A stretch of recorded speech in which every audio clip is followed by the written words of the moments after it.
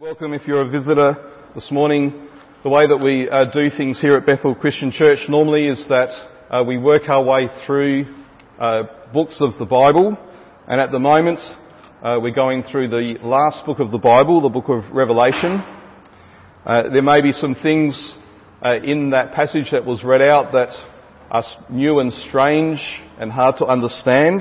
We'll be comforted that sometimes as Christians we see things we don't understand straight away. But I pray that as we look at this passage, things will be made clear for you.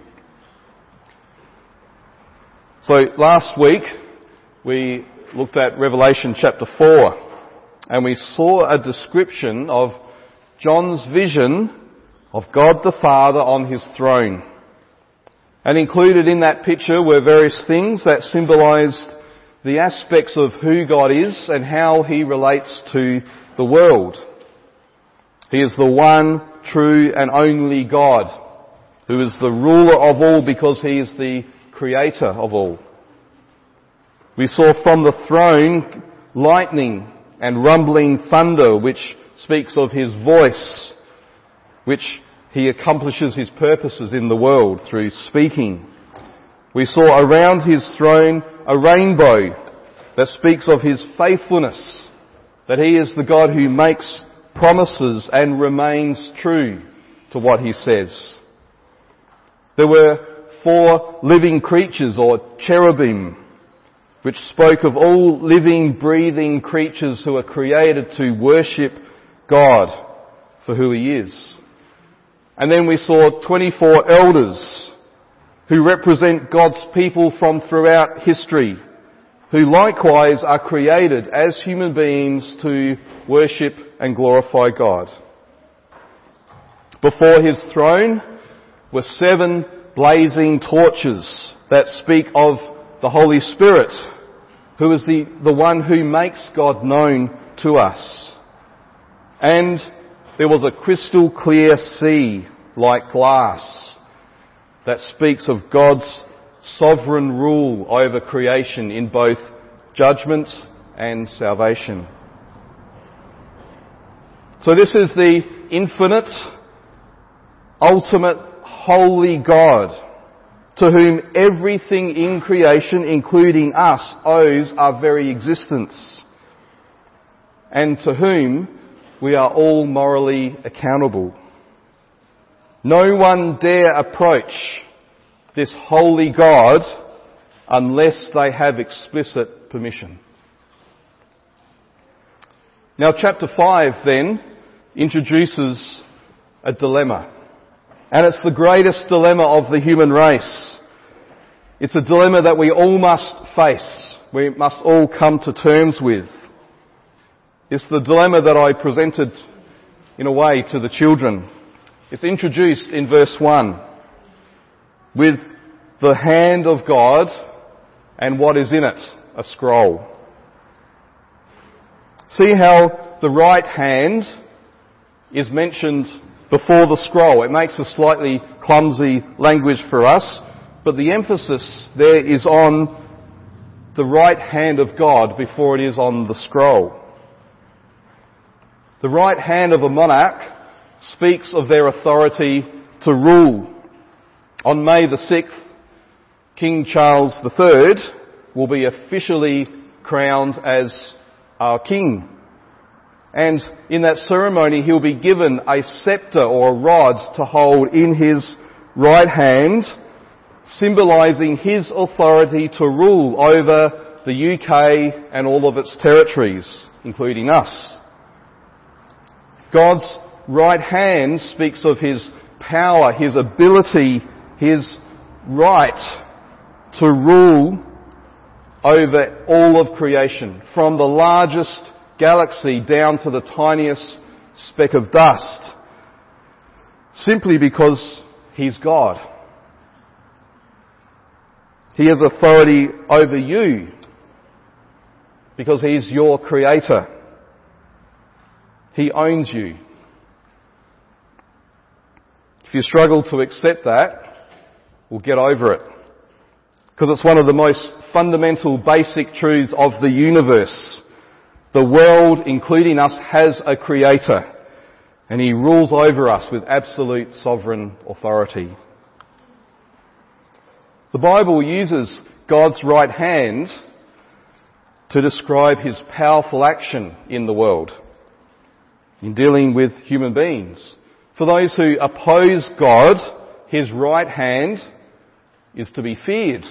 Your right hand, O Lord, glorious in power. Your right hand, O Lord, shatters the enemy. So fear his right hand if you are God's enemy.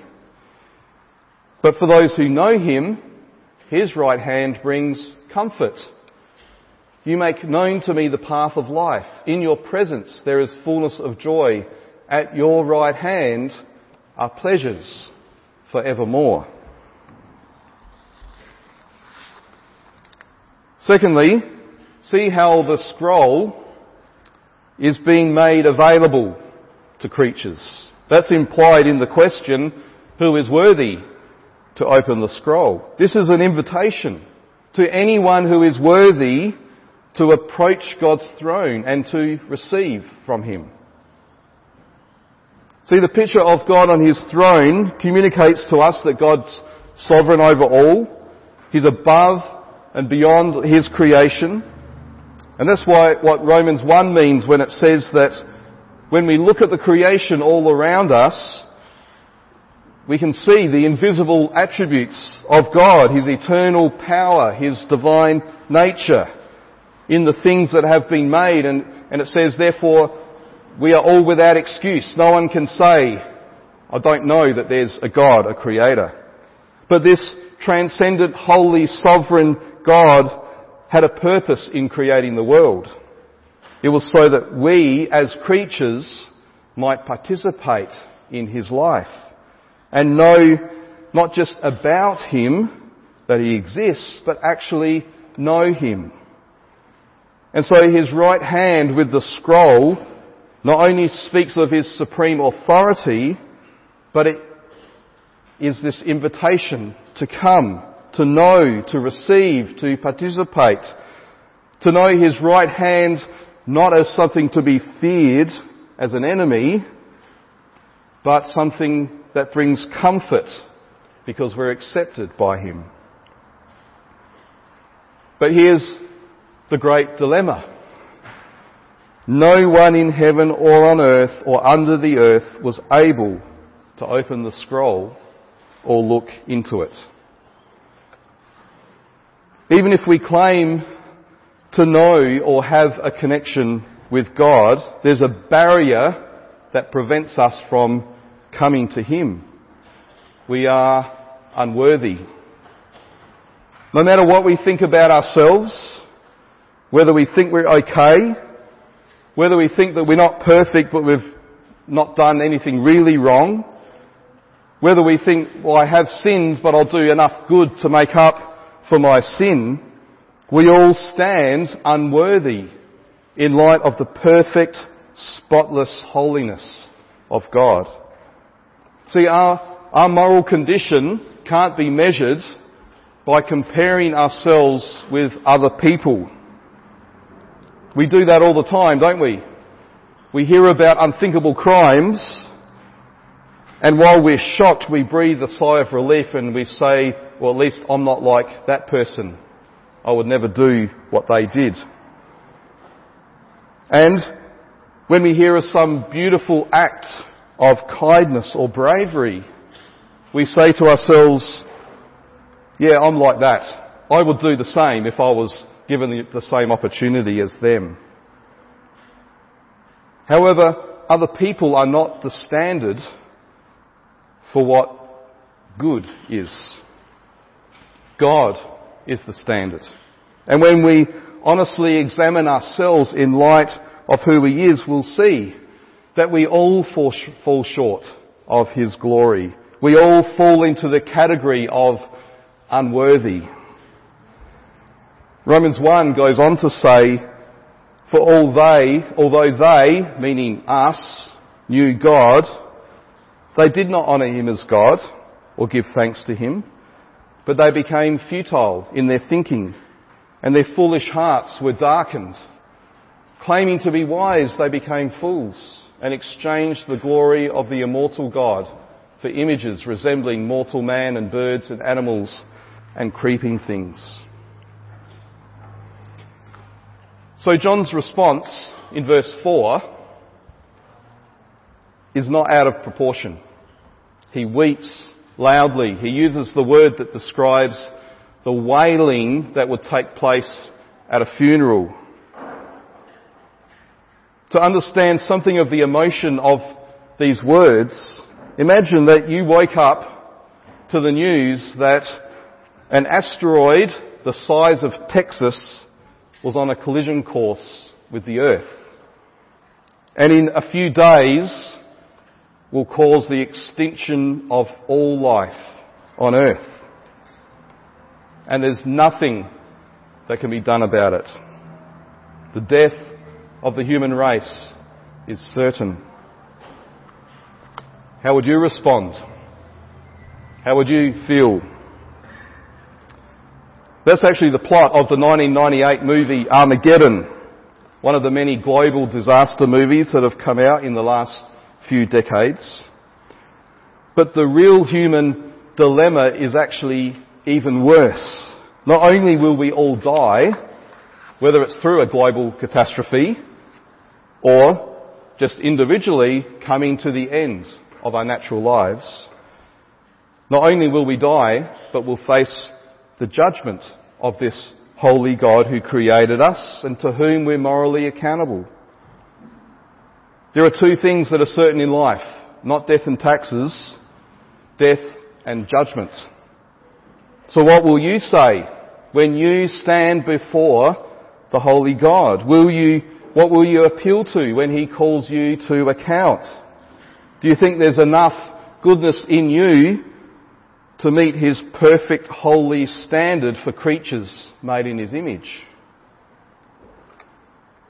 It's the deep realization of the utter unworthiness of all humanity to stand before God, to approach his throne, that causes John to weep and wail with despair. And it should do the same for us when we see it. So how is this great dilemma then of humanity to be solved? Well, we can understand the dilemma even more if we ask the question, what actually is the scroll? What is the scroll in this vision? What does it actually represent in the hand of God? What are its contents? And why is it the key to solving this problem of our unworthiness? Now, over the years, Bible scholars have offered a number of different interpretations of what this scroll represents, because we're not actually told here what it is. Here are the 5 most common views. One is that it is an explanation of the mysterious prophecies of the Old Testament. Or it's God's plan for the unfolding of world history from the beginning to the end. Or it's the inheritance of humanity which was lost because of sin. Or it's the judgments of God upon sinful humanity. Or it's the book of life, showing who are truly God's people and who are not. Now, some think that we have to pick one, as if one is right and all the others are wrong. Well, I say we take all 5 of them. There are 5 different perspectives on the one thing. See, if it's an explanation of the mysterious prophecies of the Old Testament, then the one who comes and takes the scroll and opens it must be one with great wisdom and knowledge. If it's God's plan for the unfolding of human history from beginning to end, then the one who takes the scroll must be qualified to rule over the whole world and all of history. If it's the inheritance or the destiny of humanity which we lost because of our sin, then the one who takes it must be a true and faithful heir and son to receive that inheritance. If it's the judgments of God upon sinful humanity, then the one who takes it must be able to save us from judgment and to make us right again with God. And if it's the book of life, showing us who are God's people and who aren't, then the one who takes the scroll must know by name all of those who belong to God.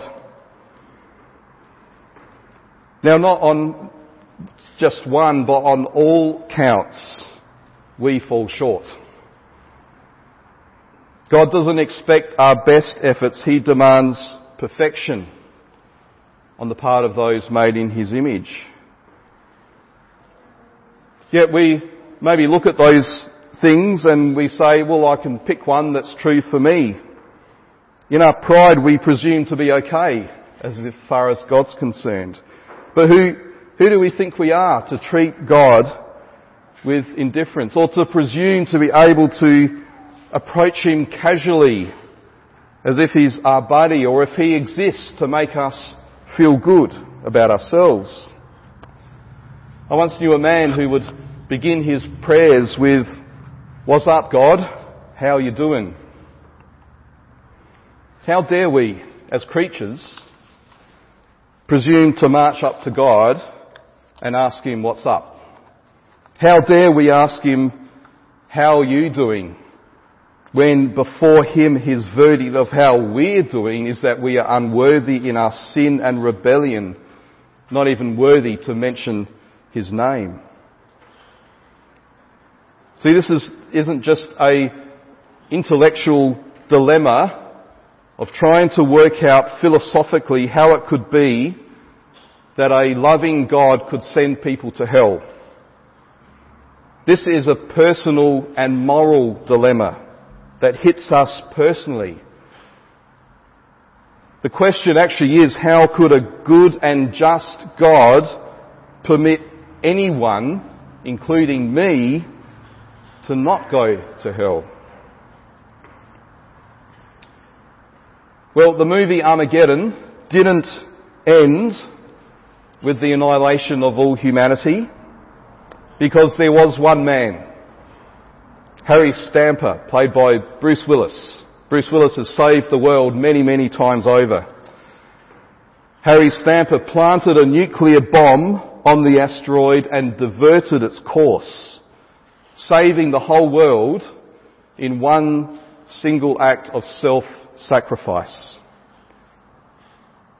The nice ending, the happy ending to Armageddon made the difference between a flop and the $553 million that it raised at box offices. Well, neither does the story of humanity end in darkness. In verse 5, John is taken from the lowest depths of despair to the highest heights of wonder as he hears the announcement of the gospel. If you remember nothing else from today, remember these 4 words, because they are the most significant words in the whole of the Bible. Weep no more, behold. The gospel tells us there is an answer to humanity's dilemma, a solution to the deepest despair, a relief from the guilt and the shame and the fear of our sin. There is one who is worthy. We're told that He is the Lion of the tribe of Judah, referring to Judah, one of the 12 sons of Jacob, and the head of an Israelite tribe. Judah was given a promise that from his clan would come a kingly line to rule God's people. And we're told he is the root of David. This promised kingly line began around 1000 BC with King David, but after 500 years it was cut off as foreign powers invaded and oppressed Israel. The great tree of the kingdom of David was cut off at the ground. But when you cut down a tree, there remains under the surface the roots. And out of these roots grow a shoot, which becomes a branch, and then eventually a whole new tree. This is what John hears. The promised King has come. And in his victory, he will establish a kingdom of peace and justice. So John, look to see this King. He is the answer to your dilemma, the answer to your weeping. He is the answer to the dilemma of the whole human race. If there is, after all, one who is worthy to approach the throne, take the scroll and open it up, then that one is the only true hope for humanity. So John looks, expecting to see a majestic lion, fearsome in power and authority, or maybe a great tree that has sprung out of the roots. But what does he see?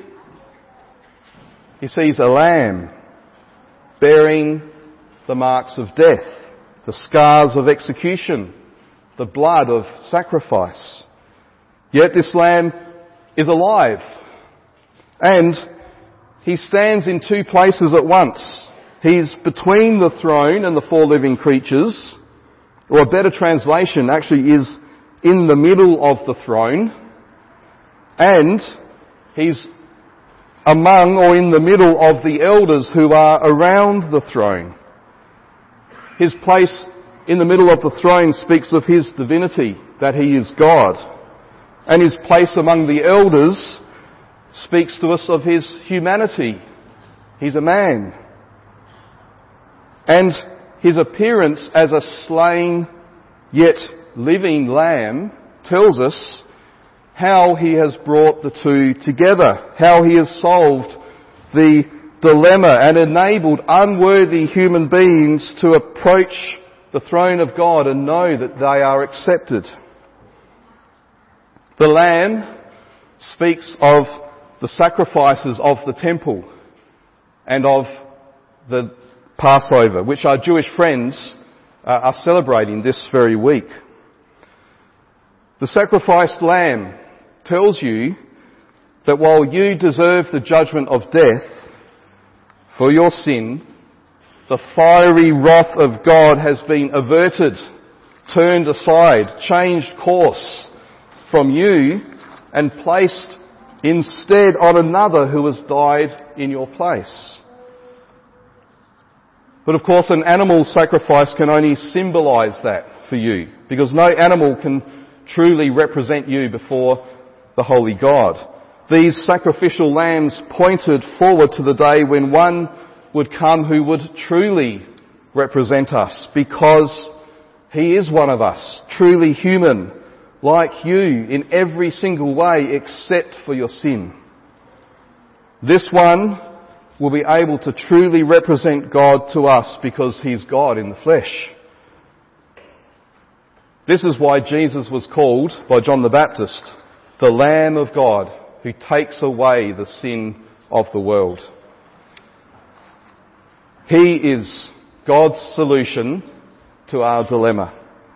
When we were not only unable but also unwilling to provide the solution, God himself stepped in and did it for us on our behalf. Jesus willingly went to the cross out of his great love for you. We who treat him casually, we who treat him with disrespect. In his death, he bore our sin.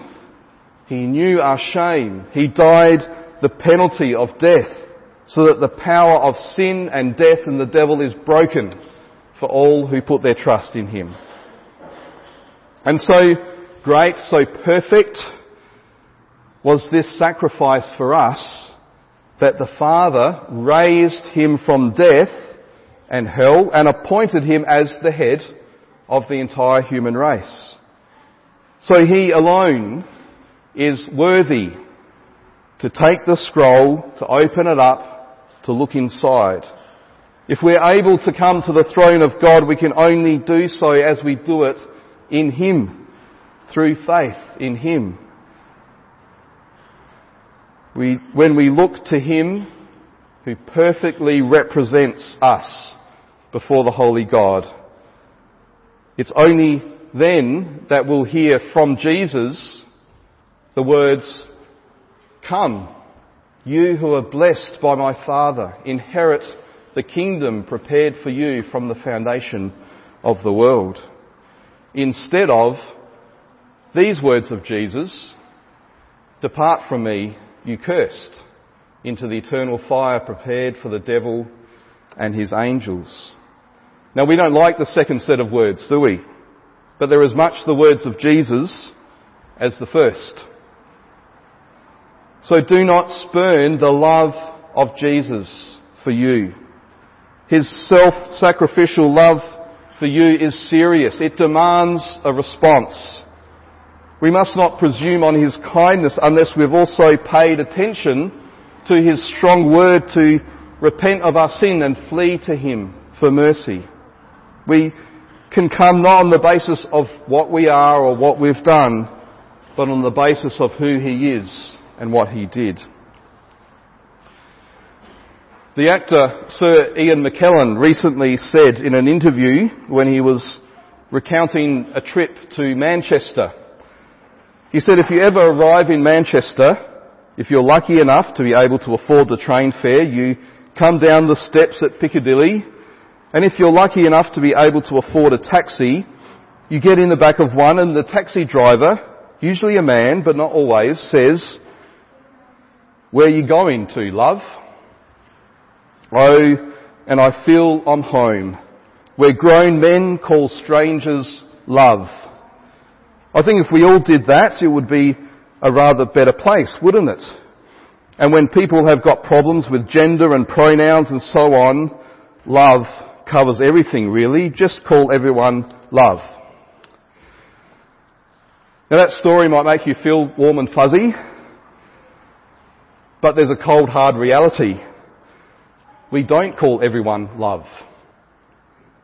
And despite centuries of saying, "We'll fix this world if we just start loving one another," the world is just as full of greed and hatred and selfishness and violence as ever.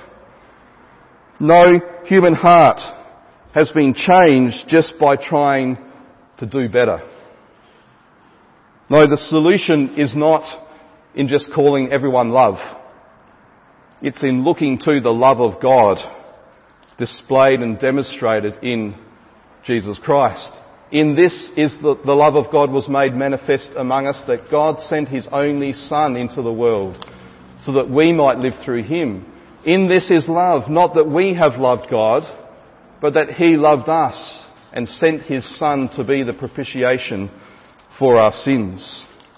In Jesus, the Father looks at us and says, "Love. Where to, love? Come to me, love." This is real love. This is holy love. This is love that turns the world upside down and completely changed the course of human history from going straight to hell to a future that's bright and sure. Now, in conclusion, see how the actions of Jesus, the Lion and the Lamb, cause an eruption of worship to ripple outwards in concentric circles from the throne of God. If you can't read what's on the screen, it's there in your newsletter. The living creatures and the elders fall down offering songs and prayers to God because they see that God is not just the Creator who deserves to be worshipped for who he is, but he is God the Redeemer who sent the Son to be slain, to ransom not just Jews, but people from every nation, people like you and I. Notice how Jesus' death has now made these people worthy to step up to their high human calling to be priests and rulers on the earth. This is what we were created for, to steward the creation under God, to be his representative to all other creatures. This worship then triggers a response among the heavenly creatures, the angels, who are uncountable in number. The word myriad was the ancient equivalent of our word Google, G-O-O-G-O-L, which we now know as Google, the search engine. The largest number we can imagine, basically, is what it means.